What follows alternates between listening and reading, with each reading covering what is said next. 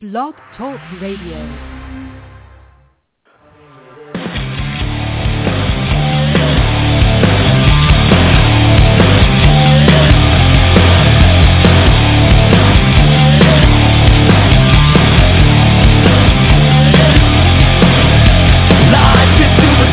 We've gotta be the body to rock it like we're never gonna see it again. We are exploding, the world is gonna know it. We'll rock it like you're never gonna see us again. Come on over. Come on over. And a good evening to you, everyone. It is 11 p.m. and Pure Gold is live on the air for this Tuesday night, March 25th, 2014. Welcome once again to the show that covers everything and anything and tells it like it is. My name is Joe Bacino, and my tag team partner and co-host is David Gomez. Sir, how are you this evening? Doing fabulous as always. Excited to get another edition of Pure Gold underway. And folks, make sure you give us a call, 714-364-4721. Check out our website, puregoldpg.com. Or, of course, you can follow us on YouTube, Facebook, and all that other goodness. JB?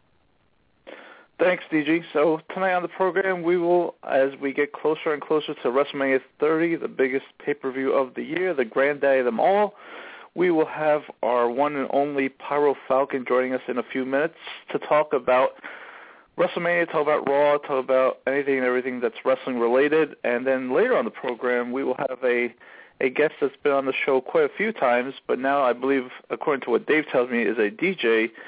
And I'll just refer to her as DJ Morgan Woolard. Is that good, sir? Is that the appropriate title for her? Yeah, of course. As those of you know, that's Miss Oklahoma USA 2011, and she almost won. Sir, almost won Miss USA. She got hosed by another one of our guests, Rima Faki. But anyway, so yeah, she is currently a DJ on a radio station, so of course we'll get into that with Morgan when she calls in the show later on this evening. Yeah, so before we bring on Pyro, sir, I got to admit to something that I did this past weekend. My wife was in D.C. on a business trip, if you will, and I stooped to levels that even I didn't think I would stoop. I actually went to my old high school gymnasium, and believe it or not, sir, I went to watch a indie promotion known as Pro Wrestling Superstars. And, that's not so bad, but I did take my 5-year-old daughter with me. You should be ashamed of yourself. You should be, you are a disgrace, but you should be, I don't know how your wife doesn't have lawyers on you right now for ruining this poor child's life. Yeah, I mean, you're right. The only thing I must say is that the only reason why I took her to this event is because a week ago before that, I was at a steakhouse, and I saw this poster saying, Pro Wrestling Superstars showing up at Belleville. I was like, wow, I can't believe they actually have wrestling back at my old high school gymnasium.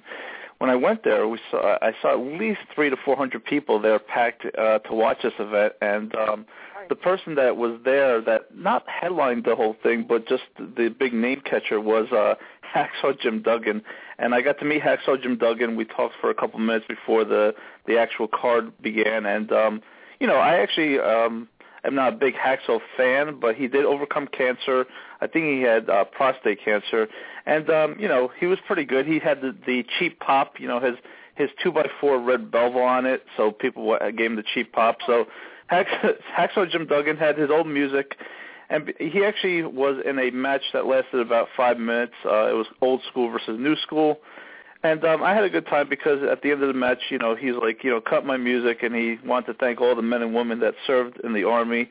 And we just had a big USA chant fest, and, that's what Sabrina enjoyed more than anything was us chanting USA, USA throughout the night. Now, let me ask you, sir, did he happen to hit your daughter with a 2x4? He was going to hit me with the 2x4 for bringing her, but he knew that she wasn't going to be able to get home if I was knocked up in the hospital. Good stuff, sir. Good stuff. So did she enjoy it? She did. There was a lot more kids than I thought that were there, and believe it or not, sir, I mean, I've seen East Coast Pacific Wrestling. I've seen another promotion, I forget, where my friend Mike Jones was a part of. I think it was National Wrestling Superstar. So Pro Wrestling Superstars is a pretty good promotion around this area, sir. I think the wrestlers themselves are pretty good. I enjoyed the match. I enjoyed the matches. The highlight of the night was the main event. Obviously, it was a ladder match, and they used the real ladder. It was pretty good. So we had a good time. It was a 3-hour event, $10 each. A weekend that was okay, but again, because I saw Hacksaw and I was going to get to meet him, and it was a meet and greet type thing, I thought it was pretty cool. And it's, Hacksaw, I think he does backstage pass for either Raw or SmackDown. It's one of those two shows. Good stuff there. Was there anybody else there that we may know? No, but you always wonder, where the next superstar is going to come out from. I don't think I saw anybody that I would say is the next, Rock or Stone Cold or even Hulk Hogan. But, again, an entertaining night at my old high school. I got to go see my old gymnasium that I haven't been in that school probably for about 18, 19 years now. I don't remember the last time I was there, except after I graduated high school. So, that's my little wrestling story of the bit. And I think we should go right into... since this is the low point of my career, going to a pro wrestling event with my daughter, I think we should bring in somebody that, could at least enhance the program, if you will. Oh, wait, we don't have him, so let's just bring on Pyro Falcon instead. Pyro, how are you this evening? I'm doing all right, guys. Good to hear that you had some fun at an indie event. I've never actually been to one yet.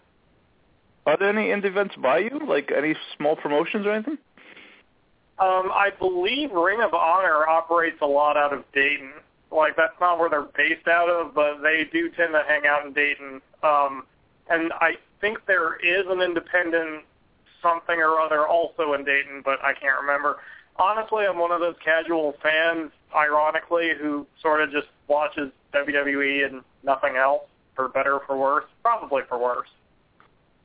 You really segue really nicely into my first question, I guess, because we haven't talked to you in a while. You mentioned Ring of Honor, you mentioned Dayton. We talk about, when I think of Ring of Honor, I think of CM Punk.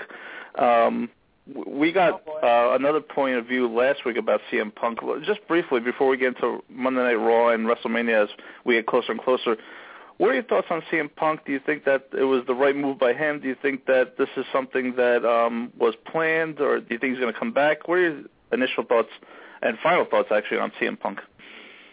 Yeah, we had talked about it the last time I was on the show. I really think that for him, he probably did the right thing. Financially, it didn't make a lot of sense, but Punk is probably sitting on, well over $1 million probably after all of his appearances.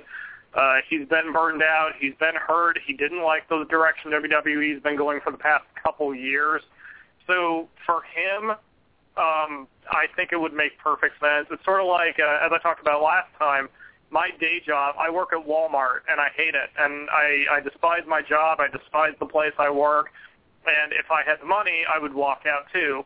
And, it's not physically taxing. I don't have to travel 300 days a year just to go to Walmart. So, I can understand where he'd be coming from if he's simply burned out and wants to move on.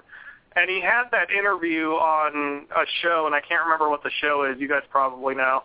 But he had an interview on a show, and he was introduced as former professional wrestler Phil Brooks, also known as CM Punk. And during that interview, they didn't talk about wrestling, except he had made some sort of allusion where he said, anyone who's been following me for a while can know that right now I feel like a new man.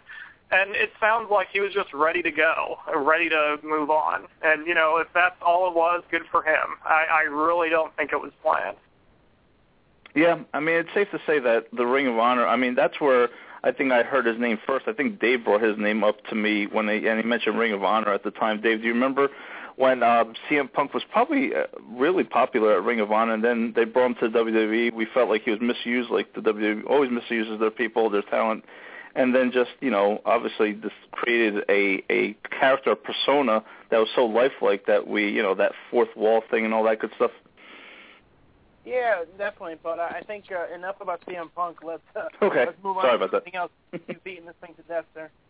Yeah, you're right. I've been to death. But last night was Raw, sir. Let's start with you, DG. Last night was Raw. We're about less than 2 weeks away from WrestleMania 30. Anything that you want to start off talking about in terms of WWE from last night? Yeah, one thing I would like to talk about. Let's put it this way. I find it odd, and I'm going to start with the Hall of Fame. I find it very odd that the WWE is inducting the character of Razor Ramon. Great character, great Intercontinental Champion, great talent in the company, but he really was only in the WWE for about 4 years, and then he left, and, he never won the world title. Like I said, he had the Intercontinental Championship 4 times, which is good, but, he had a great ladder match with Shawn Michaels. But to me, I think it's ridiculous that they're inducting the character of Razor Ramon. No mention of Scott Hall, no mention of his real name, because what's going to happen here clearly, and the only possible reason that they would do this is because they're planning on inducting the NWO as a whole. So that means that Scott Hall is then going to be inducted with the NWO, and he'll be a 2-time Hall of Fame inductee, just like Hogan, just like Triple H, just like Ric Flair. And I don't think that – I love Scott Hall. I think he's great, but if anybody's not worthy of being a 2-time inductee into the Hall of Fame, and again, all right, Coco's in there. We don't even have to go down that road. But if you're going to give it any legitimacy, of all the characters, of all the people, why would he be the guy to go in there 2 times? I mean, to me, that's ridiculous. Like I said, Hogan and Flair, I understand, but that's pretty much it, Joe. So, let me throw it back to you, and then we'll get to Pyro. Well, you know what? I completely agree with you, because when I heard that, when I saw Razor Ramon being inducted to Hall of Fame, the first thing I thought was, well, the WWE owns WCW. They own all the libraries and everything like that. Why are you inducting Scott Hall, the wrestler himself, and why are you inducting a character? Like, I wasn't thinking about Coco Beware or anything like that, but, Razor Ramon was never a World Heavyweight Champion. He wasn't a WWF Champion. He wasn't anything. The most he amounted to was an Intercontinental Champion and was a mid-carder. He never made it to that main event level of status. So if you're inducting Razor Ramon, I disagree. If you're inducting Scott Hall, yes, I do agree. I know they're the same person, but to induct the character itself, I thought was an unwise move. Pyro? Oh, sorry, Dave. Sorry. We'll get to Pyro in a second, but that's my problem. My problem is, how are you going to induct the character? What's next? Diesel's going to go in, and then Kevin Nash is going to go in? Exactly. And then they're going to induct, they already inducted Shawn Michaels, then they're going to induct the Heartbreak Kid, and they're going to induct Michael Higginbottom. Because to me, right. This is ridiculous. And again, I agree with you, Joe. If you took his whole career, absolutely Hall of Famer, all-time great, probably should have been World Heavyweight Champion, especially in WCW. But I guess you could say he's the best big man to never win the title. He was about 6'7", huge guy, clearly. Even though he ran around with guys like Diesel, who made him look small. But right. Point being, this guy, as a whole, his career, yes. But as Razor Ramon, the character doesn't deserve to be in the Hall of Fame. Pyro, what do you think? Well, I was going to play devil's advocate, but you both kind of convinced me of your point. You're right.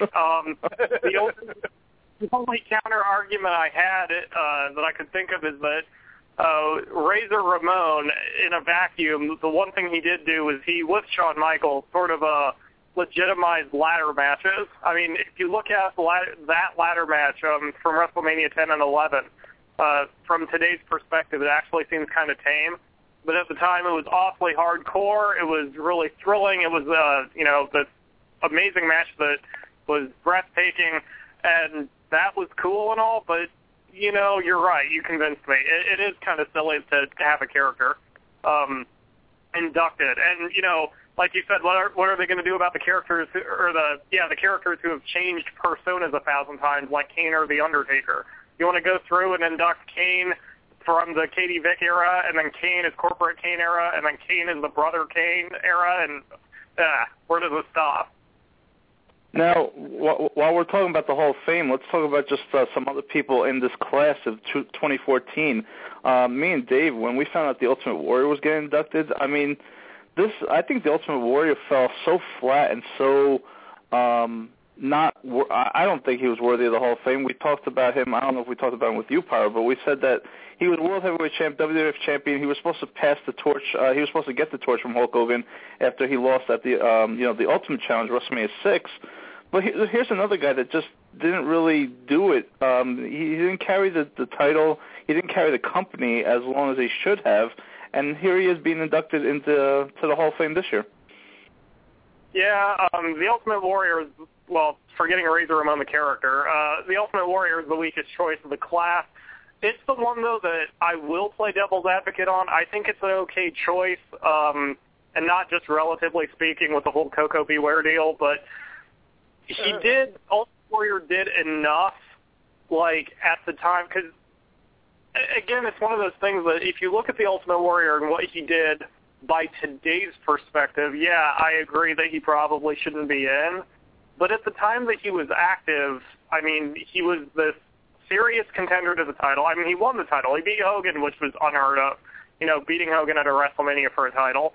And his promos were nonsensical and possibly drug-induced, but they were still so intense and so ridiculous that a lot of fans really jumped on board with it.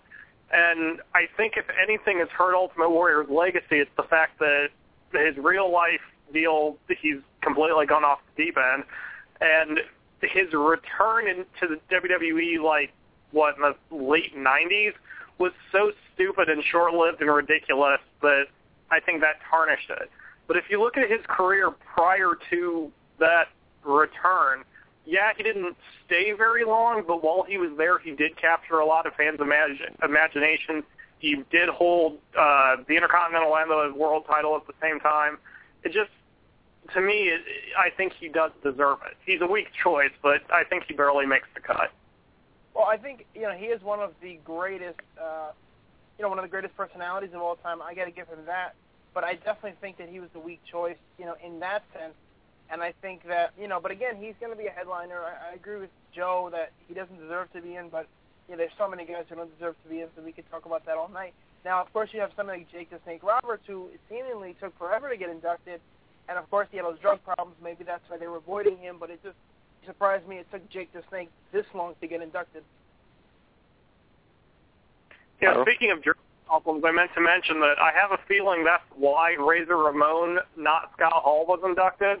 Because they probably don't want Scott Hall showing up and making an acceptance speech where he vomits all over the podium because he's drunk. I mean, Scott Hall is a mess. I would honestly be a little surprised if Scott Hall himself is there to accept it, or instead they just have a creative director standing there to accept the award for making the character. I know that with Jake and Scott, they've both been dealing a lot with DDP, and his yoga and everything, and he's kind of helped them get their lives straight. So there's there's been a lot of chatter about that. Not so much recently, but now, of course, with everything going on in terms of them being both inducted into the Hall of Fame, I mean, I'm sure that they'll somehow be there. But apparently the two of them are getting their lives straight, which hopefully they do, for their own sake, not so much for us as the fans. Yep. So the other two people, I guess, that are of noteworthy are Paul Bearer, which I have no problem getting in. Unfortunately, he passed away, so he's getting inducted post-mortem. and Lita, who I have no problem with her being in the, she's one of the top wrestlers of all time, female wrestlers of all time, so I have no problem with those two getting in. And I'm forgetting one person, I'm sure, old school. Carlos Colon is being inducted into the, who is Carlito's dad and Primo's dad. He's a famous Puerto Rican wrestler. Yep. So I mean, the class. If you ask me, the class is kind of weak from top to bottom.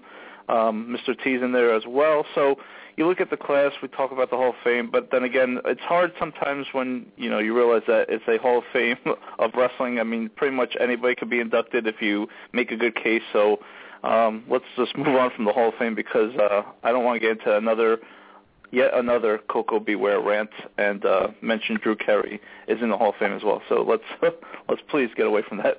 So last night, Pyro, was Monday Night Raw, like we said. Let's just talk about the matches that are being built up towards WrestleMania 30. I want to get your take on this. They have this whole John Cena Bray Wyatt angle. We talked about it last week as well ad nauseum.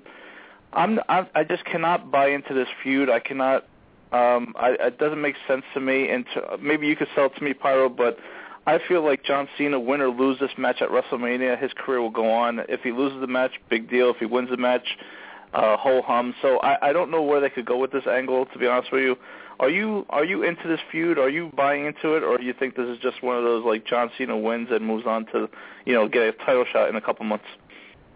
Yeah, I'm into it insofar as that the Wyatt family, especially Bray Wyatt, are cutting some absolutely killer promos.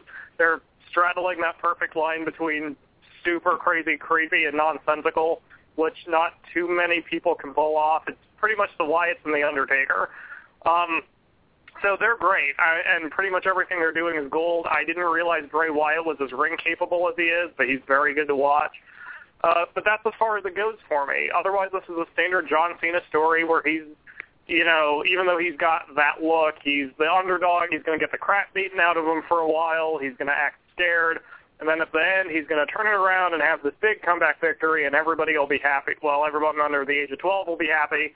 Everyone over the age of 12 will be bored and waiting for the Daniel Bryan match. So yeah, I think it'll be over at WrestleMania, and no one is really going to take any damage from it because Bray Wyatt is still low on the card, so this match will elevate him, and Cena's entire position is solidified, so it's not going to hurt him. But to me, it's not worthy of a WrestleMania match. Maybe a pay-per-view undercard, but not a WrestleMania match. Yeah. I agree with that. We've talked about this ad nauseum, of course, but I definitely agree that it's probably not worth it. But I do like Pyro said, Bray Wyatt is an amazing promo, and that saves this feud from being a disaster in my eyes. But he's got talent. Obviously, WWE thinks highly of him, so they're putting him in a WrestleMania match with John Cena, which is interesting. Of course, we'll have to go from there. Joe, what other? Well, actually, you know what? Let me backtrack for a second. Something that I would like to talk about briefly. I know we have another guest coming up soon. Hopefully, Pyro can hang on, and then we'll get back to wrestling because there's so much to discuss. Last week we did a 90-minute show. An hour and 25 minutes of it was all wrestling. So it's just wrestling, overload. But Taker and Lesnar, and I know I'll have Pyro comment on this. I look at this feud and I think, whatever, not a big deal. Yesterday, Taker, of course, landed a few punches on Brock. I thought yesterday made Brock look bad. No offense. He was scared. I get the whole mind games, et cetera, but, Brock didn't even get a punch in.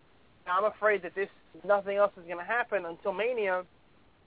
And then, of course, Taker's going to win.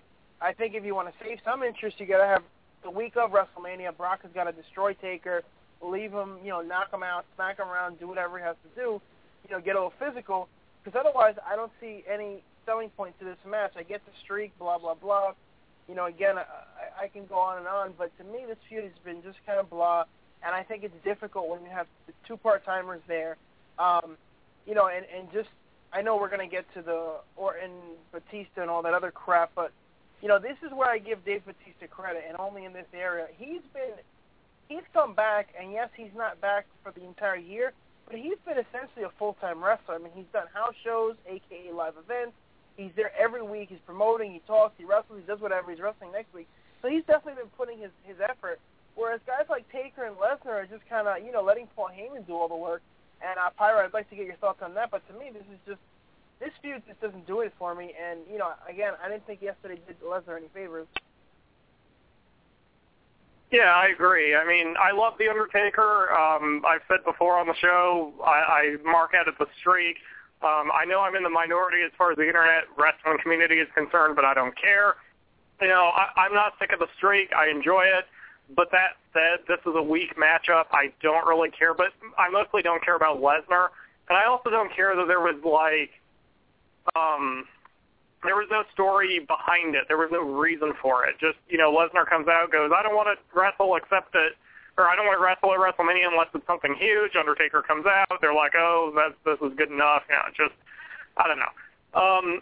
It's not worth it to me. I don't think the match is going to be anything great either, but I guess I can always hope against hope. I say that every year, and Undertaker always surprises me.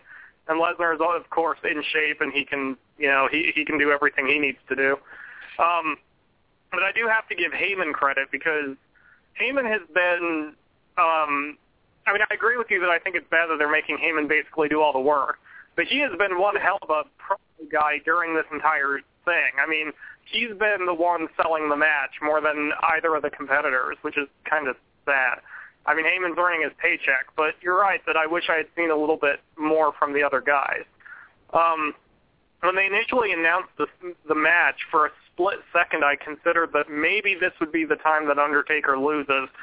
And after about 10 minutes of thinking about it, I'm like, no, of course not. Undertaker's going to win this, as he always does. No one's going to, it doesn't hurt Lesnar's legacy at all. It just doesn't matter. Undertaker will come out, do his thing, win after 20 minutes, and extend to 22-0, and maybe, hopefully, that'll be the end of it. That would be kind of nice. Yeah, the reason why I can't get into this feud, Pyro, is because, like you said, and like Dave said, Paul Heyman has pretty much been carrying this whole feud, and you would think that between these two big guys, they'd be able to do a little bit more on TV and build that storyline a little bit more than just Paul Heyman. And where I disagree with you, and Dave and I disagree, is that I think everyone loves the streak except me and Dave. And the reason why I personally hate the streak now is because Undertaker is just wrestling one time a year. He's gotten to the point where he's so old, he's so hurt and banged up that he's only wrestling one time a year, that the streak to me is a joke at this point, because let's face it, it looks like he's going to go undefeated at WrestleMania. And what's the point of that? I think they need to find somebody, but before next year, for the next WrestleMania, when he officially retires, I guess, in Texas, they need to find somebody that they want to pass that torch to. I think Undertaker needs to lose that last match, and I know that a lot of people would be like, what the hell are you talking about? But if the guy goes undefeated, what's the point of Undertaker going undefeated? Is he bigger than WrestleMania? We've talked about this ad nauseum, too. People like Shawn Michaels, people like Hulk Hogan, Stone Cold, everybody, The Rock. Nobody goes undefeated at WrestleMania. This guy's 21-0 or 22-0, going to be 22-0. I think, to be honest with you, that's a total travesty of justice. We need somebody that will beat The Undertaker and then be able to carry that torch for the next 10, 15 years. Yeah, and the problem I have with the whole streak ending is that, like, you can't just give the win to someone who, like Brock, is not going to be there long. I mean, Brock has been wrestling more than Taker, but like you said, Brock is still a part-time wrestler. And even if Brock wins, I mean, that doesn't get him anything. It's not like he's going to use that to carry his career further. He's done everything he needs to do. If the Taker streak gets snapped, it's got to be to a wrestler who already had some credibility, but is also young enough that he can go for another decade or more. But it's also got to be someone that they can bet on who's going to be there that long. Like, okay, like, I know I'm kind of going back in the past, but if you remember, Muhammad Hassan was a young guy. He was pretty good in the ring. He was actually very good in the ring. And he had a great character at the time. WWE put a lot of faith in him. Made a really risky gimmick, the Muslim American gimmick. But he wound up essentially quitting after WWE wrote a stupid angle, and the dude left wrestling when he was, 27, maybe even younger than that? So it's like, if you have a young guy who's in his mid-20s who beats The Undertaker and snaps the streak, it'll help him. But if that guy decides that he doesn't want to wrestle anymore, or if he gets hurt, or if he gets saddled with a bad creative decision, you can take all of that momentum away in an instant, and then you've thrown the streak away for no reason. That's why I think either they've kind of written themselves into a corner. There's no good solution. Because if it does get snapped, you're gambling that whoever beats him is going to be around for 10, 15 years and carry the company. And I just don't know if that can happen. That's a good point, Pyro. The only problem is that, and this is something that one of our old buddies, Pat, who was on the show last week, mentioned to us, when Taker retires, let's say, hypothetically speaking, he beats Lesnar, that's it, he's done. Career's over, he retires. What is the streak? If Undertaker is no longer around to sell the streak, what, if not something for the past, something for them to sell a DVD on? But next year's WrestleMania, Taker's not there. They can't really mention it. 5 years from now, they're not going to be mentioning the streak. 10 years from now, they're not going to be mentioning the streak. So the streak ultimately becomes useless when Undertaker retires, which, again, my wife, who's casual, very casual, fan of his, even she was like, man, he was terrible. And when you look at him, he does look bad. And again, I'm not trying to knock the Undertaker. Guy's had an amazing career, great gimmick, et cetera, et cetera. Although I think people give him too much credit because there were some really bad years in his career. There were the biker years, and there were some years in the 90s where, he just was a joke.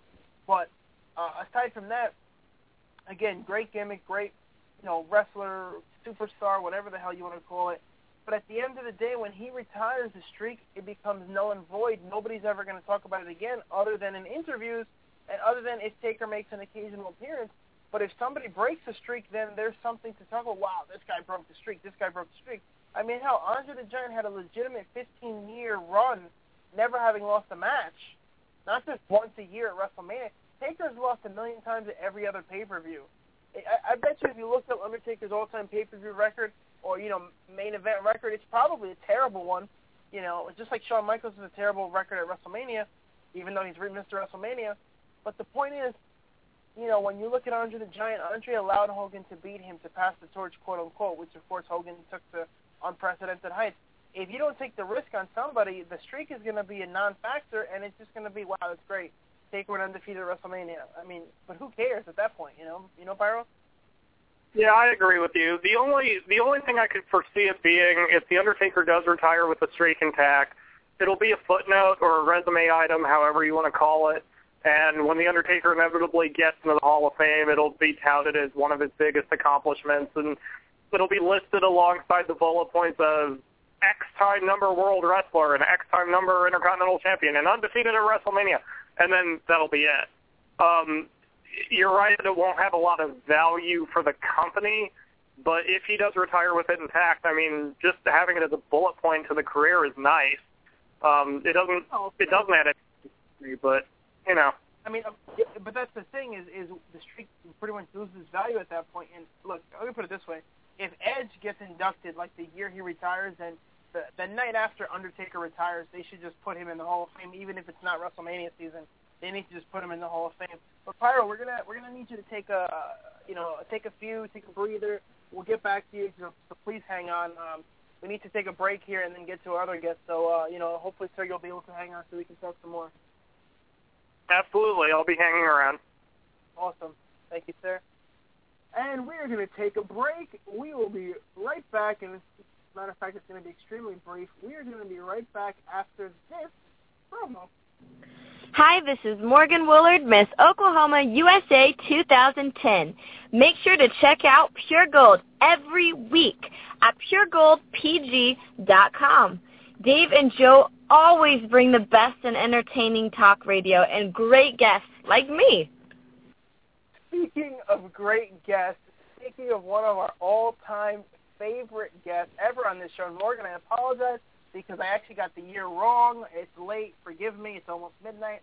I said 2011, but 2010, as you just corrected me. Miss Oklahoma USA 2010, Morgan Woolard, and currently a radio DJ. Miss Woolard, how are you doing this evening? Hi, I'm doing fantastic. It's great to hear from you. It's been too long. Yeah, it's definitely been too long. And Morgan, I mean, I like to keep in touch with all the people who've been on the show. Well, not that many people. You're one of the few. But, I always like to email, check up, text, tweet, carrier pigeon, whatever it is. And, I reached out to you a couple weeks ago just to kind of see how things were going. And you are doing something quite interesting. I already mentioned it, but please give us the dirt. What happened? I mean, was it being on this show that inspired you to say, you know what, I want to do something similar to that? And now you're a DJ. Tell us all about that. Well, long story short, I am graduating with a mass communications degree and an emphasis in sports media in May, and we have a class where we essentially have to do an internship with the school, and our school radio station is one of the best stations in our metro area. So basically you either have to intern for the TV station or the radio station. Most pageant girls tend to do the TV station because they like to be on camera, let's be honest.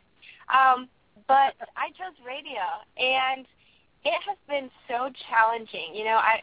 I remember the very first day being so nervous and thinking, holy cow, I cannot believe I'm going to be on live radio. People are actually listening to me. This is crazy.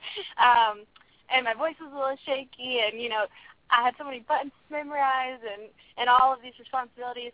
But now it's like second nature, and it's actually something I really enjoy. And I'm so proud of myself for pursuing it and taking the challenge and just adding something to my skill set. It's pretty cool to be a morning DJ. Well, I mean, I can only imagine. First of all, let's sidetrack a second. You do have live radio experience with people listening to you. And again, that has been, you know, the several times you've already been on this program. So let's get that straight. And second of all, I can totally understand why the, you know, pageant girl would want to be on TV versus being on the radio. But see, you need to do both. I mean, there's people here in the local New York area, huge sports stars, not sports stars, but sports talk radio stars. I mean, people that I wouldn't want to look at, just old, you know, overweight, middle-aged men talking about sports, and they have TV stations, TV programs, and of course I'm talking about Joe's icon, Mike Francesa, but I've never understood why anybody would want to look at somebody, especially, again, overweight dude talking about sports, but then when you have essentially a supermodel or supermodels, you know, someone such as yourself who's, you know, beautiful, et cetera, almost won Miss USA. You know, we talked about that a million times. You need to somehow get, you know, you need to be on both. People need to be seeing you while you're doing this, and you need to be on TV, and you need to be on radio, Morgan. So, you know, you need to get on the ball there. Well, to address the first thing you said about being used to being on radio, yes and no. It's a little bit different in this situation because we don't have things scripted for us like a lot of broadcasters read, you know, a teleprompter. I have to come into the station early, and I have to put together my own news, my own weather, my own, you know, local headlines and sports. And so there's a lot of prep work that you have to do in advance. So in that sense, it is a little bit more difficult. And then as far as being on TV or being on radio, you know, this internship has been phenomenal. I'm so glad I did this, and it has really blessed me tremendously. And it's created a lot of discipline in me, too, because it's the morning show, so to have to get up that early every day takes a lot of self-discipline.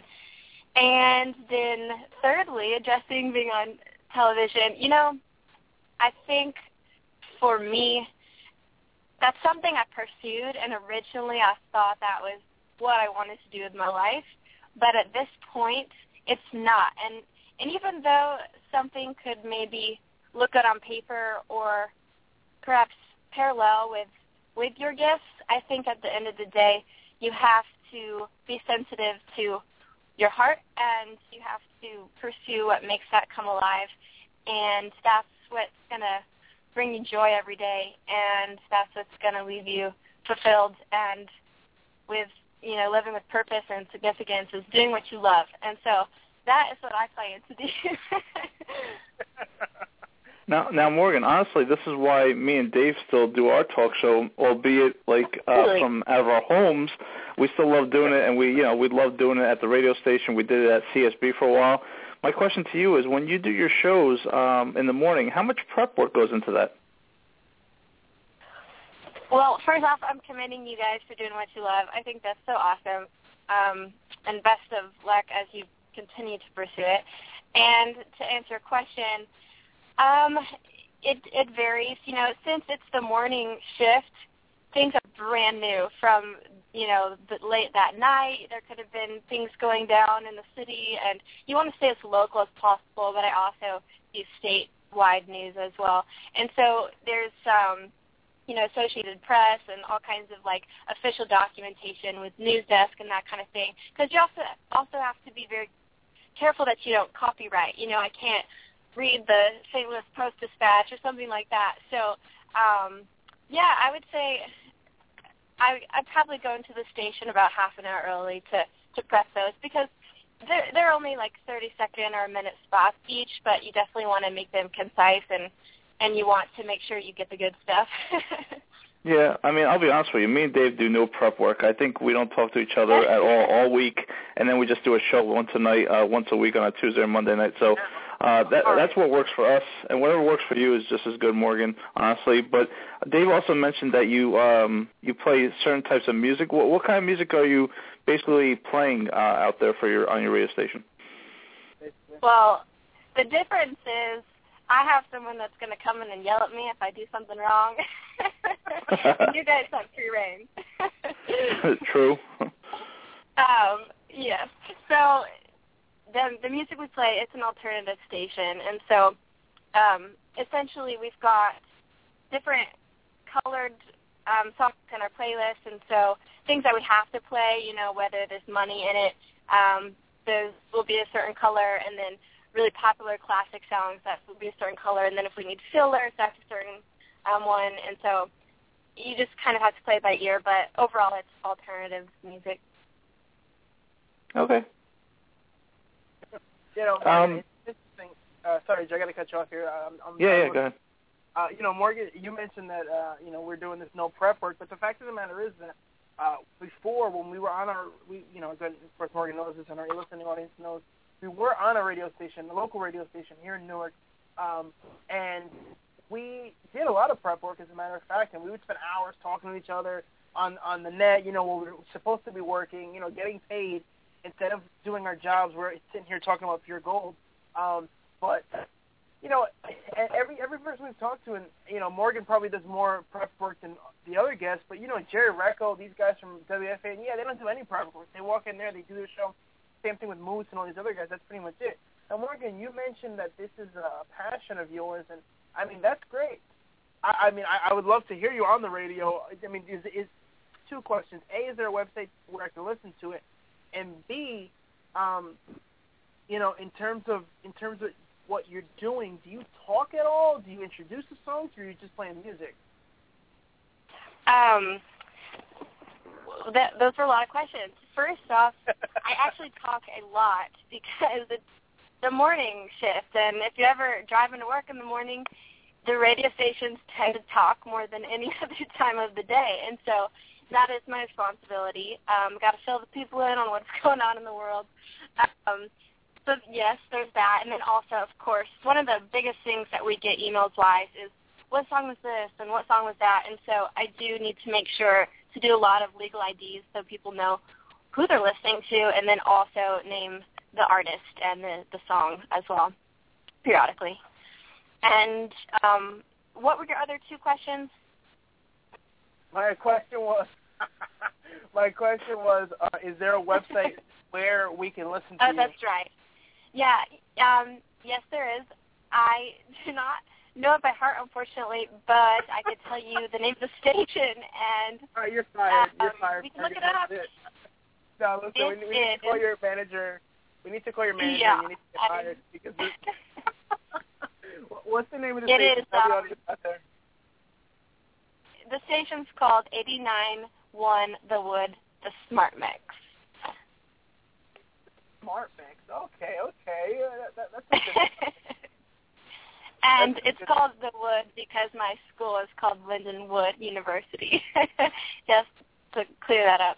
And I do actually remember you mentioning in the beginning, I think you misunderstood.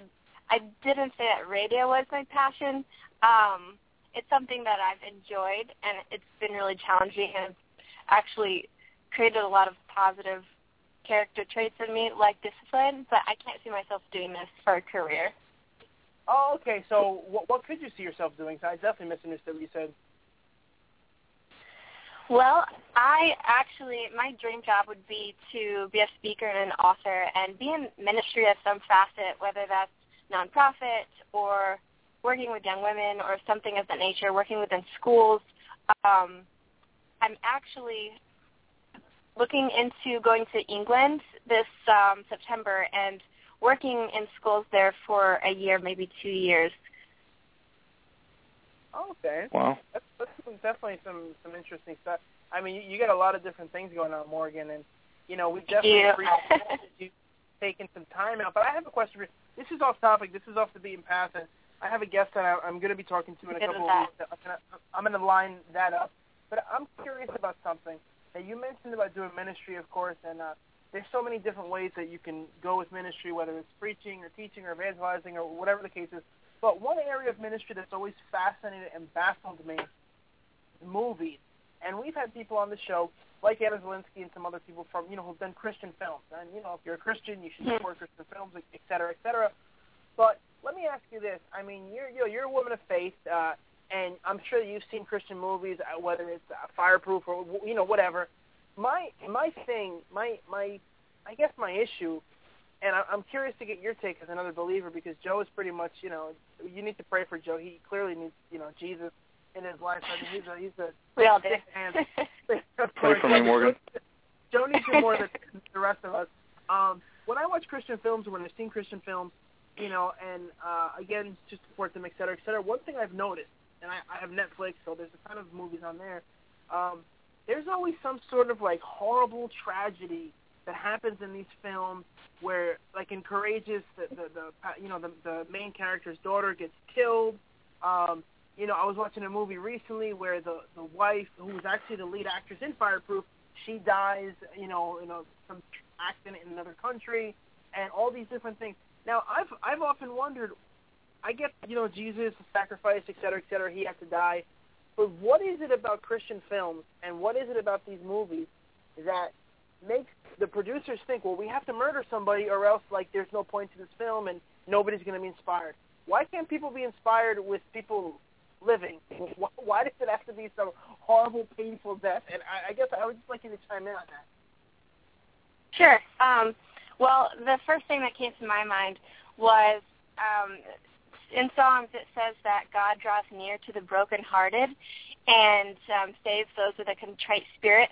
And then in 1 Corinthians it says God comforts us so that we can comfort others. And I think that's a huge essential part of the faith. Is for me, I know the times that I was closest to the Lord or felt His presence the strongest was in my darkest times, and when I was in desperate need of Him to come through for healing or comfort or whatever it was in my life that I needed Him for. It was when I was broken and hurting that He restored me. And so I think that's a ginormous part of what the body of Christ is. We're called to be the hands and feet of Jesus, and we're called to love and serve and give and do as He did.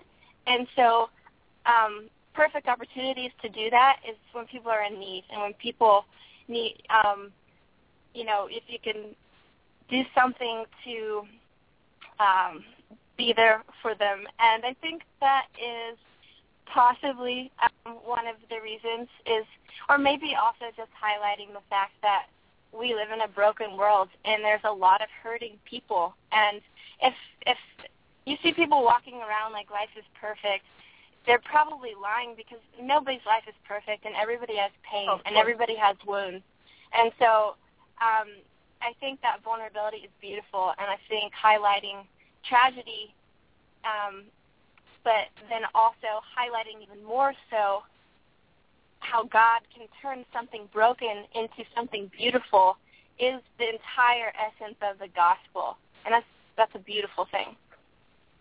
And I think, Morgan, with that said, you are now our number one guest of all time, and you have definitely saved Pure Gold, and you have saved Dave's soul in general, in specific. So I want to definitely thank you for all of that stuff. That was always over the top. Listen, Morgan, believe me, I completely understand what you're saying. I mean, I totally get it. I was a youth minister for several years, and I get that. I guess my thing is, once in a while, I want to see a Christian movie that is funny, or I want to see a Christian movie where something good happens. Yeah, I get that. And nobody needs to get murdered, and nobody needs to die. I want to see a Christian movie that makes me laugh and not, makes me just weep uncontrollably. And, especially with my wife, like, when we watch these movies, they literally, like, bum her out. And she's like, I see this on the news. I don't want to have to see this in Christian films. But don't they always end well, though? But you don't end sad, do you? That's the important thing. There's always hope in the end. I was watching one the other day, and I was like, oh, my gosh, just sad. Yep. I completely get your point. But I think also tragedy shows us our need for God. It deepens our awareness, too. And I think that would be another reason why they do it as well, because, you know, if life is perfect and everybody's happy, then people don't even see their need for God. It's when something wrecks our world that we realize, especially, that we need something greater. And so, yeah, I mean, even my friends who don't believe, you know, if they're going through something hard, they ask me to pray for them, whether they believe in God or not. There's something within us that longs for that when we're hurting, whether we will admit that or not.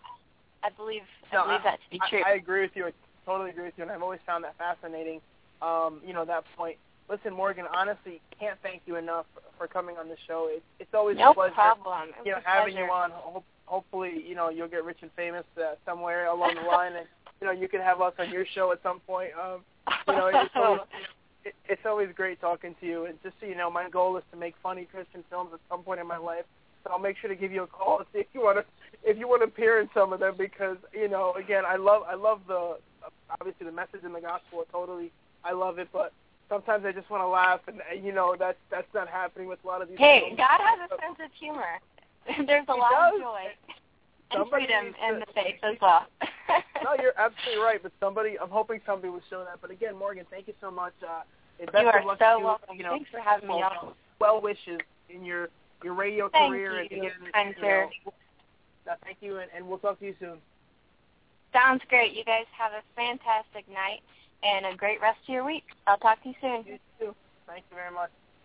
Again, folks, that was Miss Oklahoma, USA 2010 pastor and evangelist in the future there, Morgan Woolard, who is a great guest as always. It was nice having her on. Joe, I mean, I know that you tend to watch, you know, movies like The Wrestler that are super depressing, but do you get my point as far as the comedy aspect of it? I mean, of course, and I know Morgan did too, and she went on this basically sermon, you know, explaining it, which is great for our listeners out there who don't know about the Lord, or, you know, or religion may not be their number one priority.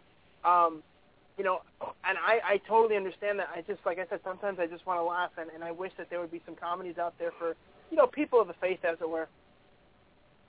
I just think people that make Christian movies just have a purpose, a higher purpose than just to make people laugh. I understand that, you know, you want to laugh at a Christian movie, but I just think that people do Christian movies for a higher purpose. They want to follow and teach people a lesson, and albeit, you know, albeit death is not the best topic, but it does teach you. It does give you a lot more lessons than just humor, if you will. No. Of course, it gives you more lessons than humor, but you know what? If you believe in God, God's got to have a sense of humor. You know, again, He's made some hilarious people, so there's got to be something more to it than that. Folks, we're going to take a break, and then we're going to get back to Pyro, because there's really no proper way to segue from what we were just talking about to go back into talking about wrestling. So we'll be back. We'll be back right after this, folks. Make sure you stay tuned here. I just got to find the promos here. I mean, you know, we need to get some of our people. Well, here's an actress who's probably going to be coming on our show recently, who also, you know, who was actually a star of some Christian films. So we'll be right back after this. Bye, Jen Lilly. What's up, guys? This is actress Jen Lilly telling you to tune in to Pure Gold Radio. Pure Gold brings you amazing guests, awesome interviews, and great talk radio every week. Check them out at puregoldpg.com. You know, Jen is definitely right. We absolutely do some of the best talk radio around. As a matter of fact, you know, here's another one of our favorites. Hi guys, I'm actress Laura Jean Salerno, and you're listening to David and Joe on PureGoldPG.com. So relax, put your feet up, and listen in. I mean, not on the table, because that's just gross. Absolutely. Speaking of gross, we're going to go back to talking about wrestling, one of the worst low-level forms of entertainment there possibly could be. And we're joined once again by the incomparable Pyro Falcon. Sir, we were talking about everything going on as far as Wrestlemania. I've got to jump in on this, and I got to get your take. The Shield has been, a big group in the WWE for quite a while. My favorite, of course, is Seth Rollins, who I think the match yesterday proved that the crowd can get behind him with his semi-high flying. You know, he can definitely be a good face, I think. I think Dean Ambrose is more suited to be a heel. And, of course, Roman Reigns is going to get pushed to the moon, which, I don't really understand that, but that's besides the point. But they're getting shoved into a six-man match with Kane and the New Age Outlaws. Where the hell did this come from? What's the point of it? I know you got to get some of these guys on, but man, I mean, talk about thrown together, Pyro. Just chime in on that. Well, first of all, you were right. It's very difficult to segue from the previous conversation to this one, but I guess I'll do my best. You're right that it was thrown in at the last moment. Seems a little random. I had heard that one of the rumored cards of WrestleMania prior to Royal Rumble was they were going to split the Shield up by now and have Reigns and Rollins versus Ambrose and somebody, or maybe Reigns was going to break off on his own anyway. I think this would be an interesting match if they were planning on breaking them up now. Like if they had been feeding this tension between the Shield and that there was a possibility of a breakup at WrestleMania, I think the match would be intriguing. But as it is, I don't know. They probably just needed to give Kane something to do. But really, I'm not going to complain about seeing the New Age Outlaws again. Obviously, they're friends of your show. I don't know. It's a little random, but for an undercard match, you can't really ask for anything more. It would have been nice if they had been in an actual storyline, and, I mean, they kind of are, but, I mean, if they had been in an actual long-burning feud rather than just being sick of Kane's crap and turning on him just a couple weeks ago. So, I don't know. It'll be entertaining. I just think it'll be mostly forgettable unless they do use it as a catalyst to have somebody turn. It wouldn't be the worst thing in the world for Dean Ambrose to turn full-on heel and join Kane or something, and then the Shield is down to two guys or something like that. It'd be kind of interesting. Yeah, you're right, Pyro. I mean, turning the Shield face, to me, was the wrong move. They should have just split them up at that point when they were about to. They were leading that way, and all of a sudden they just, did a complete 180 and made him face. So the match, you're right, is going to be forgettable unless something happens where somebody turns on somebody from the Shield.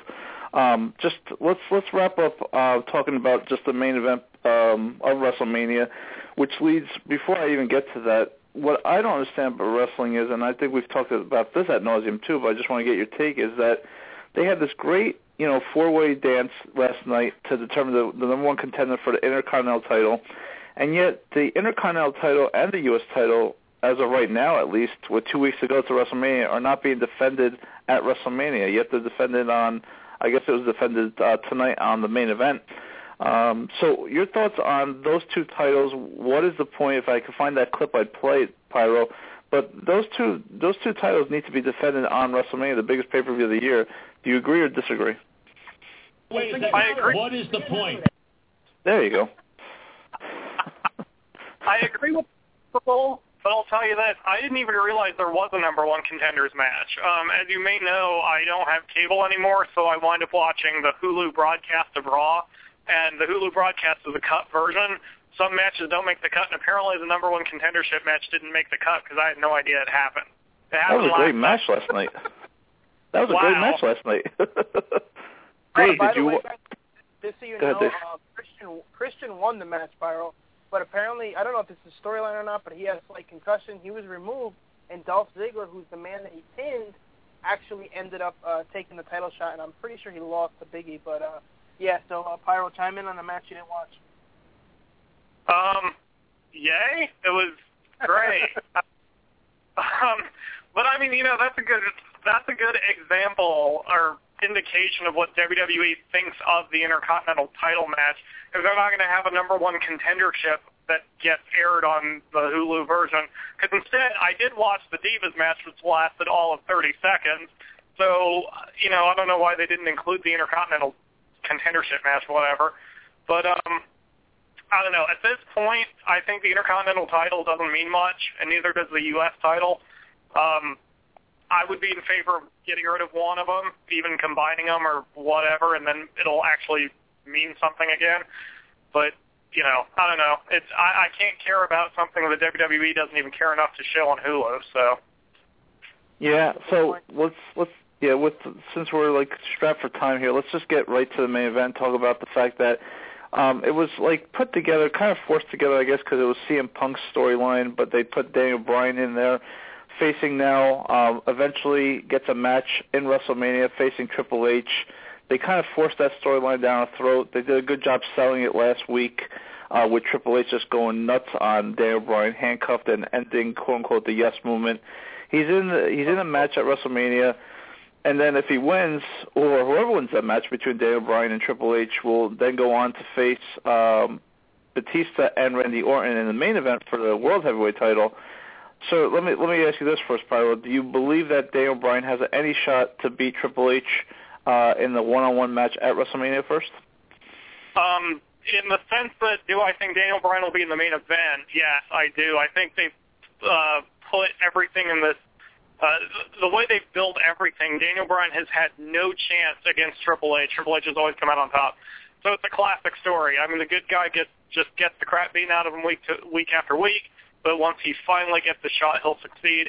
I do think Bryan will be in the main event. However, I don't know if he'll actually beat Triple H, and the reason I'm saying that, we know the WWE likes to swerve, and given that Triple H has been so adamant about wanting to be in this title match on screen, I've wondered if what's going to happen is the Daniel Bryan-Triple H match will go on early, and it'll be like 2 minutes long, and it's going to result in a double finish or a double DQ or a double countout or a double pin or something. And rather than having a triple threat match, we're going to have a fatal four-way match as the main event. I think that'll be pretty cool if it happens, because then you'll have an additional layer of storytelling where Bryan and Triple H will have issues with everybody else who's in the ring. You can play with the matchups, and you can make the pace of a fatal four-way a lot faster than a triple threat or a one-on-one. And it's great because the more guys you have in the ring, the better you can hide flaws. And as we all know, we need to hide Randy Orton's flaws as much as possible because, good God, does he have a lot of flaws. So if you stick all four guys involved in the match, I think it'll be really cool. So I'm hoping that Bryan and Triple H just tie, and then we have a fatal four-way as the main event. Interesting take on that. Dave, did you ever consider a fatal four-way for the main event at WrestleMania? No, actually I didn't, and I think that's some really good idea. That's some good booking there, because I think that would actually be more interesting than whatever route they decide to go. Because, Pyro, my thought was that there's definitely a possibility, because, we talk about fans going home happy. We talk about making fans happy. I know last year watching WrestleMania, literally in Joe's backyard, we were thinking there's no way that Cena's going to win because you want the fans to go home happy. Of course, Cena won. The fans, booed him out of the building, but here we are a year later talking about WrestleMania 30. I could totally see, and not being facetious whatsoever, I could totally see Triple H winning against Daniel Bryan and then going on and winning the title, because that's the type of thing that Triple H does.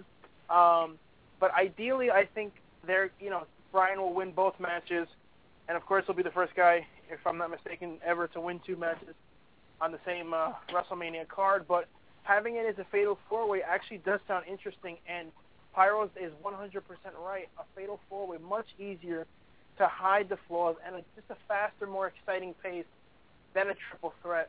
And we've only had one triple. Yeah, yes, sir. My producer tells me that at WrestleMania 10, Bret Hart won two matches at WrestleMania, so go ahead. No, incorrect. Bret Hart lost his first match, which was the opening match, against Owen Hart, his brother, and then he won WrestleMania. He won the main event there. Bret did not win two matches to that pay-per-view, sir. He actually lost one and then won the other one. Correction. Go ahead. I'll one up both these, but you'll have to test my memory. One of the old WrestleManias, I want to say 5 or 6 or 7, one of the ones where Macho Man was in a 14-man tournament. He won 3 times. Oh. Yeah, well, there you go. Now my whole point just got flushed out. Well, you know what, then I may be correct, because he still will have won 2 matches to win the title, so he didn't win 3. Macho Man is still one of the greatest of all time. But, Pyro, yeah, that was pretty much a low blow there, so thank you very much. You're welcome. But, I can't see Triple H going to the main event without, well, let me rephrase that. I can't see Daniel Bryan not being involved in the main event, because Orton is still a heel, Batista is now a heel, Triple H is clearly a heel. You can't have a heel versus heel main event. It just isn't going to work. And given how the face in the match would be the referee.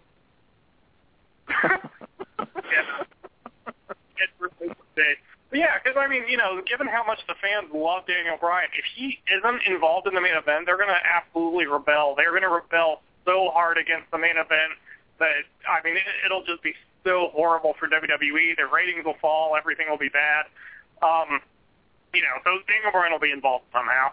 But as far as whether he wins, I'm actually still up in the air with that. You're right that the fans have to go home happy, and I figure they're going to do that. But you could make the fans go home happy without Bryan winning the title, just as long as he's the last man standing. You can have Triple H win the title, but then have some shenanigans and Daniel Bryan beats the crap out of everyone and stands tall and challenges for a one-on-one match the next night on Raw or something like that. But Occam's razor says, I think Bryan wins both matches, or at least, he gets involved in the main event, wins that match, he's got the title. And knowing WWE, he doesn't have to keep it for very long. Maybe he coughs it up in a month or two. But, I think he's going to walk away with the title. The fans will go ballistic, and everyone's going to have a fun ride after the event.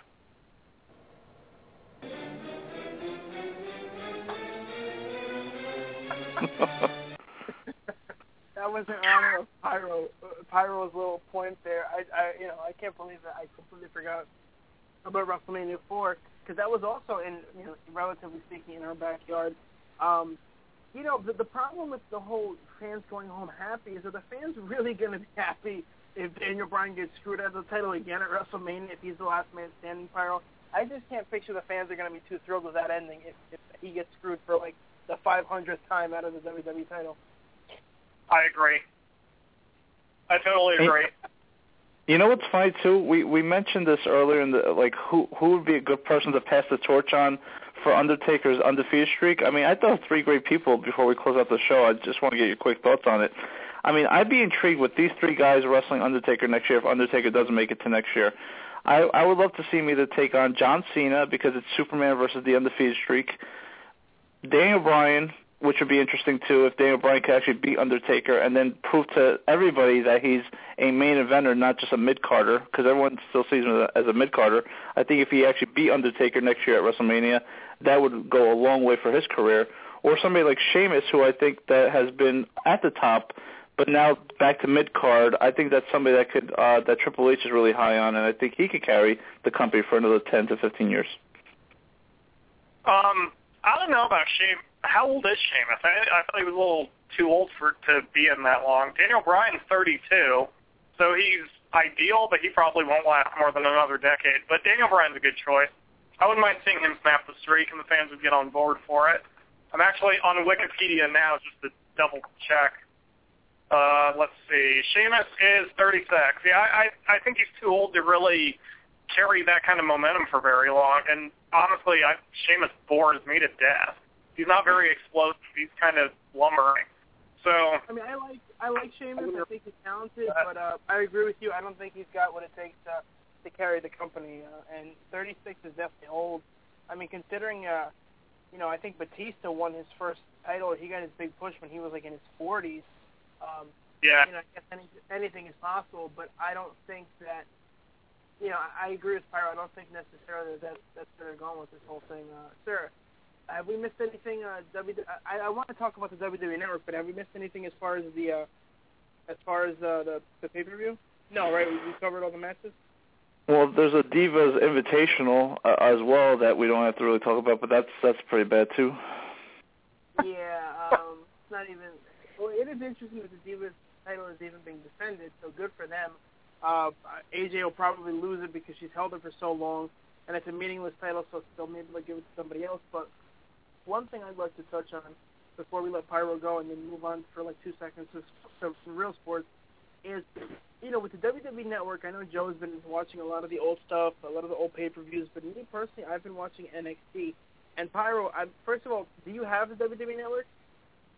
Yeah, I just got it this week. I plan on binge-watching a bunch of the older WrestleManias because I haven't seen anything before WrestleMania 9, and I sort of want to, examine history. But anyway, I haven't checked out though other than WrestleMania. No, I was going to say you probably missed some of the greatest WrestleManias of all time and some of the greatest moments, but you definitely should check out NXT. because I tell you, top to bottom, it's the best product the WWE puts out, period, end of sentence. The wrestling is amazing. I mean, I showed Joe this sick match between Cesaro and Sami Zayn, who's formerly El Generico in the Indies, and he was a pretty popular guy, good wrestler, probably more of a cruiserweight than anything else. But, I mean, just some amazing matches. These guys are allowed to go 15, 20, 30 minutes. Good promos, good mic work.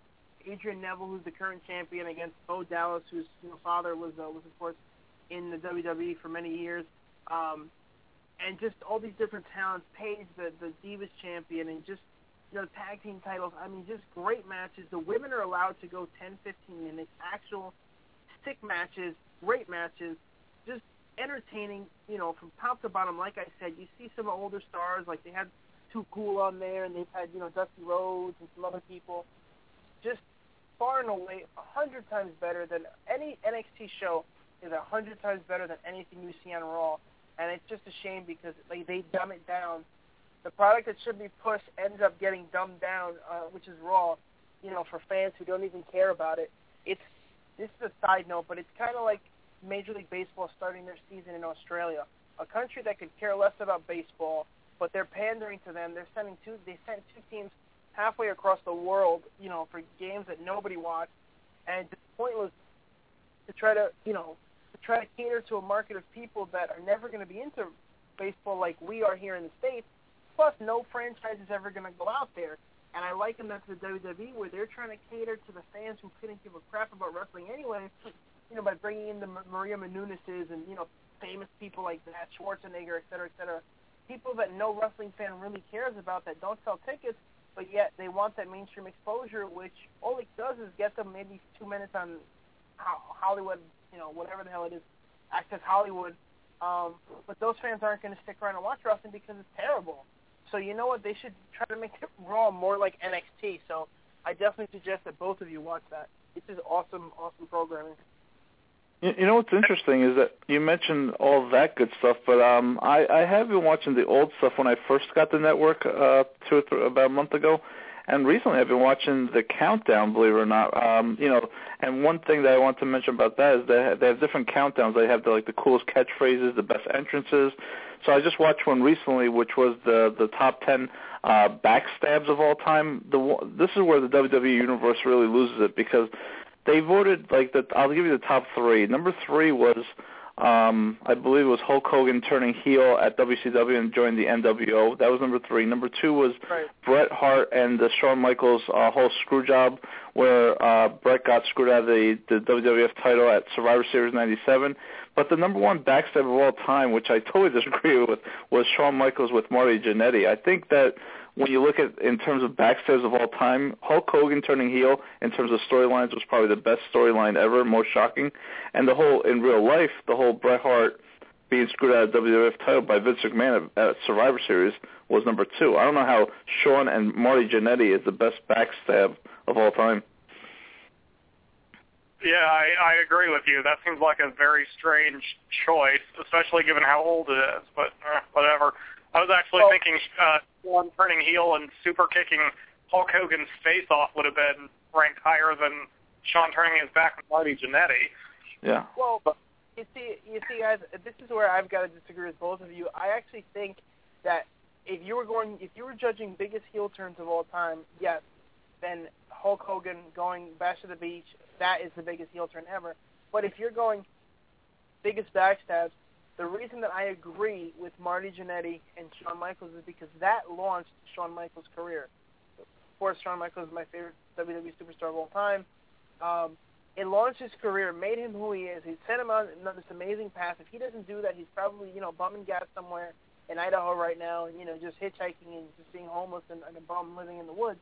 But the truth is that is a great backstab. That is the definition of a backstab. Guys who were best friends for years in real life and, of course, on the road all those years as Midnight Rockers, and they come to the WWE, et cetera, et cetera. That launched the career of the greatest superstar of all time, arguably.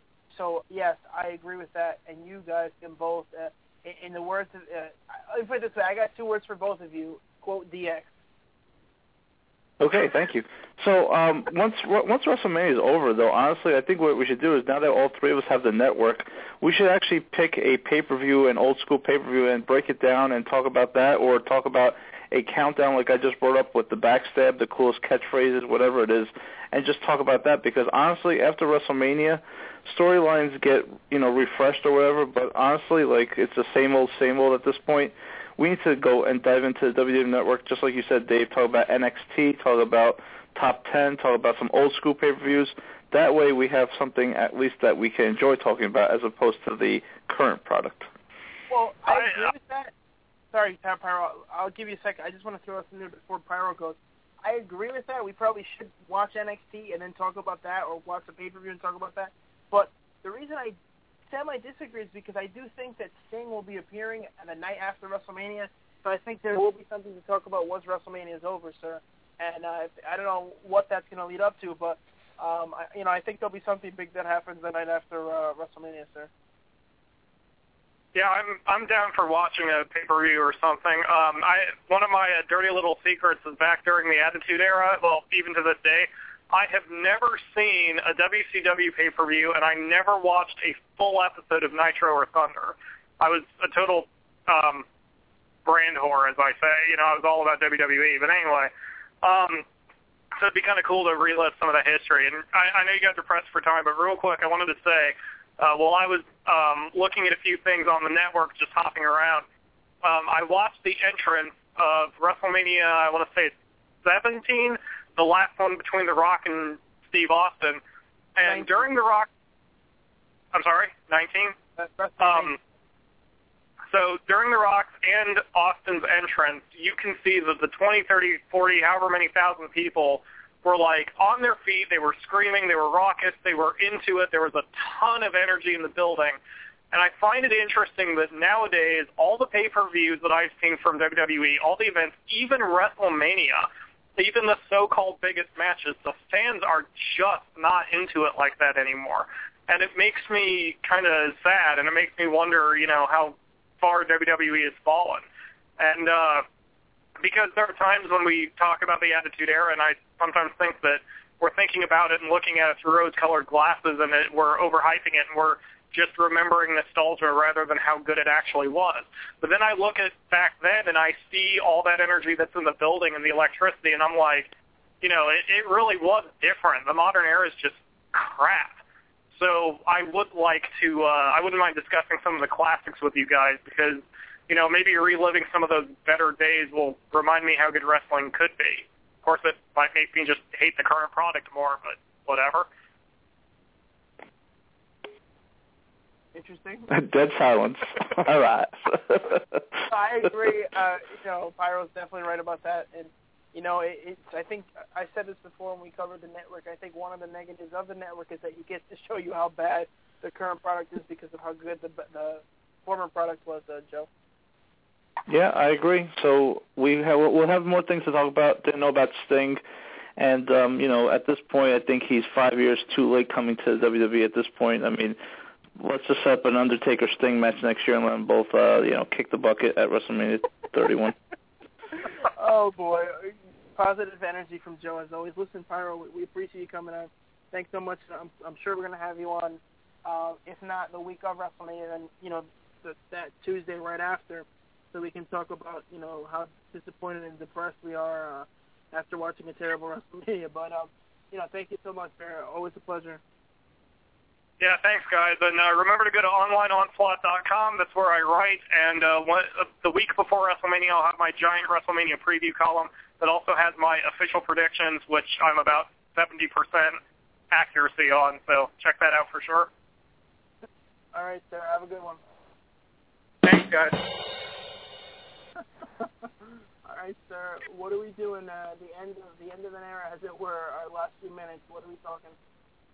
Well, I just wanted to talk about how the Jets once again have missed the boat in terms of just bringing in a backup quarterback in a Mike Vick, another person. I don't want to compare him to a Tim Tebow in terms of personalities, but another hot topic, another person that will just create a lot, stir a lot of buzz, back pages, if you will, the Jets just don't get it. I think bringing Mike Vick in was just totally the wrong move. We knew that Mark Sanchez's days were numbered, and at this point, Mark Sanchez needs somebody to throw to! And now he will have somebody to throw to as he joins another team. The Mark Sanchez era is now over, and all I have to say is, stop smoking the Woody Johnson crack pipe! And, other than that, sir, I don't agree having Mike Vick here on the New York Jets. Totally the wrong move, if you ask me. I completely agree with you. What the hell are they just thinking, honestly? I mean, they had some people here that flopped. I mean, are they just attention whores who just want people to talk about them, even if it's negative attention? I honestly don't understand this.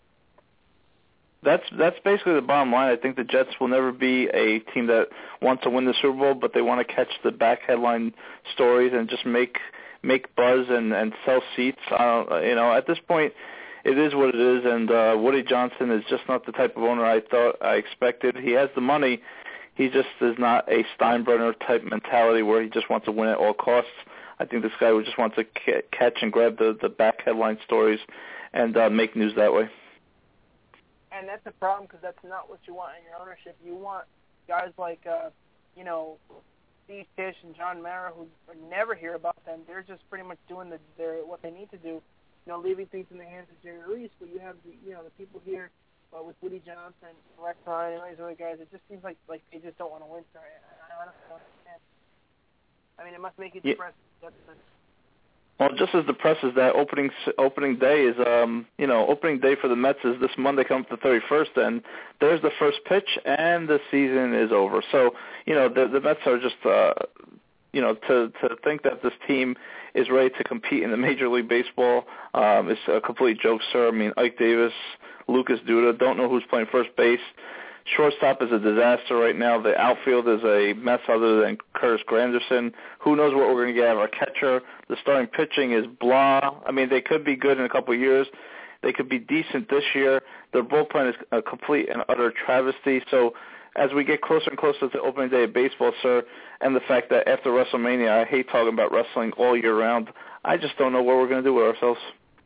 All right. Well, I mean, I think the Mets will be better than you think you're giving credit for, but one thing I've got to say as far as the team goes is that only the Mets, and I tell you, only this Bush League organization would rip a guy, would bash him, would talk about his lack of work ethic, talk about his lack of talent, talk about he came in out of shape, talk him into the ground, and then make him the starting shortstop. I literally can't believe that Ruben Tejada is starting shortstop for this team after the way the Mets badmouth him, put the badmouth on him. Instead of bringing in either Drew or just giving Wilmer Flores a chance, why the hell? First of all, Tejada can't hit. Second of all, his defense has been bad. If you can't hit, you can't play defense. What the hell are you doing in the most important defensive position on the team? Probably that in center field. What's the point of having Ruben Tejada? Sir, explain that to me. Why is this guy our starting shortstop? You're right, especially when Steven Drew's still out there and you could get him probably on the cheap, and the Mets love getting people on the cheap. So you're right. I don't understand what they're thinking. Again, they have so many holes. It's crazy. I mean, for us to even consider that Daniel Murphy is a great or is a decent second baseman, we don't talk about second base. You know why we don't talk about Daniel Murphy is because he's okay. He's average at best, but there's so many other holes on this team is that you have no time to pick up. You have no time to pick on their second base situation because their shortstop situation and their first base situation and their bullpen situation is far, far worse than their second base situation. You're actually right about that. And you and I don't like Daniel Murphy, but a lot of Mets fans do. They tend to fall in love with lesser talent. It just baffles me again. They rip this guy, they bash him into the ground, and they make him the starting shortstop. I mean, I'm curious if anybody's going to sign Steven Drew because they're a couple of days away from opening day. He hasn't. I mean, I don't know what he's been doing. He hasn't been in a major league camp. So if he does, when he gets signed in the middle of the season, supposedly Boris says that he has a 3-year, $39 million offer on the table, which I don't believe. I know he turned down the offer sheet from the Red Sox, which would have paid him a lot more than he's probably going to get now. But I mean, this late into the spring training, you would think that he would be desperate to sign with anybody. And I'd still take him if the Mets could get him at a reasonable rate. But when you look at this team, sir, again, with the fan base, with everything, with Harvey being out, you tell me, what fan is getting excited over Dylan G being made the opening day starter? Why the hell is Dylan G getting the opening day start when you have a guy like Zach Wheeler who's going to excite the fan base? And yes, people are going to be excited because it's opening day, and the Mets will probably win because they usually do. But why not give Zach Wheeler a chance to be the opening day starter? Sir, explain that to me. Absolutely correct on that, sir. Zach Wheeler is your number 2 behind Harvey, obviously, but he's hurt right now. So why not make Wheeler your ace of the staff? Let him carry the load this year. The Mets starting pitching, if anything, is their best aspect of the team this year, and they're going to have great pitching for the next couple of years. Hopefully, all this pitching blooms. But again, if you don't have any offense in the minor leagues, then you got to go and spend some big money on some big hitters. And then again, you're not gonna know who's available out there in a couple of years. You don't know who actually is somebody that's going to be a good fit for this team. But at this point, sir, I mean, other than the pitching, the team in itself is a total and utter joke. And what's worse is that the season hasn't even started yet. And baseball season, if your team sucks, like if you're a New York Mets fan, the season is just such a long season. 162 games. They're basically playing every single day of the year, every single day of the season, with a couple of days here or there off. But it's just awful when you're not looking forward to a season, and then you know that there's 6 months of baseball ahead of you. You know, what's interesting is I'm watching the game the other day, right, and the announcers talking about how Big Black is pretty much certainty to make the team, and the guy's had a horrible spring. He looked terrible yesterday. I think he faced 4 batters, didn't get a single one of them out, but yet they're talking about how he's a lock to make the team, and he had a horrific spring, and the guy has no real resume to speak of. Bobby Parnell is their closer. Parnell, I don't love him. I think he'd be a better center man than a closer. You know, they said he did not show any real velocity this spring. Mets think he can be an elite closer, which probably means he'll be the worst closer on the planet. They have Jose Valverde, who's also ran from other teams like the Tigers, etc., who was formerly a closer. He's probably going to be the seventh man, or he's going to be in there in case Parnell goes down. I mean, there's so many different question marks. You got Daisuke, who's named the 5th starter of this team instead of Henry Mejia, who pitched better than Daisuke. So Mejia's going to be a starter. They're going to dump him in the minors now, because he has no place on the team. And of course, I'm looking at a Yahoo article here. Wilber Flores didn't make the team, but he opened the eyes of many people with his work at short. You know, he converted to being a shortstop, yet he doesn't make the team over Tejada, who opened people's eyes on just how bad he is, hitting terribly, fielding terribly. I think there was one point he had more errors than hits. So only the Mets, sir, only the Mets. And what's sad is that, again, when you look at Ike Davis, where any other baseball team pretty much would have a short leash on him, the Mets can't afford to have a short leash on him because their first base situation is non-existent. So you have to give Ike Davis a longer leash than any other team would. And honestly, sir, I am done with Ike Davis. If he comes out of the month of April and May batting like under 200 or about the Mendoza line right around 200, sir, I'd cut him, I'd release him, I'd say get out of my team. Even though the Mets are so bad, I am done with Ike Davis at this point. Yeah, again, I'm just convinced Ike's going to leave here and hit 40 home runs in the first half of the season somewhere else. So I'm not ready to give up on Ike just yet, but I can totally see that there. I guess Curtis Granderson and Bartolo Colon are the bright spots in this team. David Wright had a bad season last year. He was a good year before, not so great the year before, so injuries have kind of gotten to him. He's not the superstar that people think he is. He can't carry this team, so in that sense, the Mets are in trouble. But, I guess we'll have to wait and see what happens there. We will, and that's all I have on my rundown, sir. It's been a great long show once again, back-to-back, 90 minutes of pure gold. Can't go wrong, especially with Morgan Woolard joining us and saving our show, saving our lives, saving the entire universe. Yeah, what a fool. I agree with that. Looks like Travis d'Arnaud hitting pretty well. He hit his 2nd home run in the spring. I'm going to watch that in a minute. Let's see what that's all about. Yeah, folks, absolutely right. Sir, thank you so much as always. Hi, Rob, for joining us for like the 1,000th time. Morgan, like Joe said, Miss Oklahoma, USA 2010. And, of course, a current DJ and, of course, a pastor and evangelist and, I think, a bishop also. Just did a great job of giving us the good word today. Make sure you tune in next week. We'll probably be on Tuesday again. Actually, no, we won't be on Tuesday again because we have a guest scheduled, Lauren Crocker, who's another radio DJ. She's been on our show once before. We're going to have her on next week. So, we'll see what happens next week as we gear up for WrestleMania. Folks, have a wonderful evening. Check out our website, PureGoldPG.com. Have a lovely evening, and as always... What's the name of your show?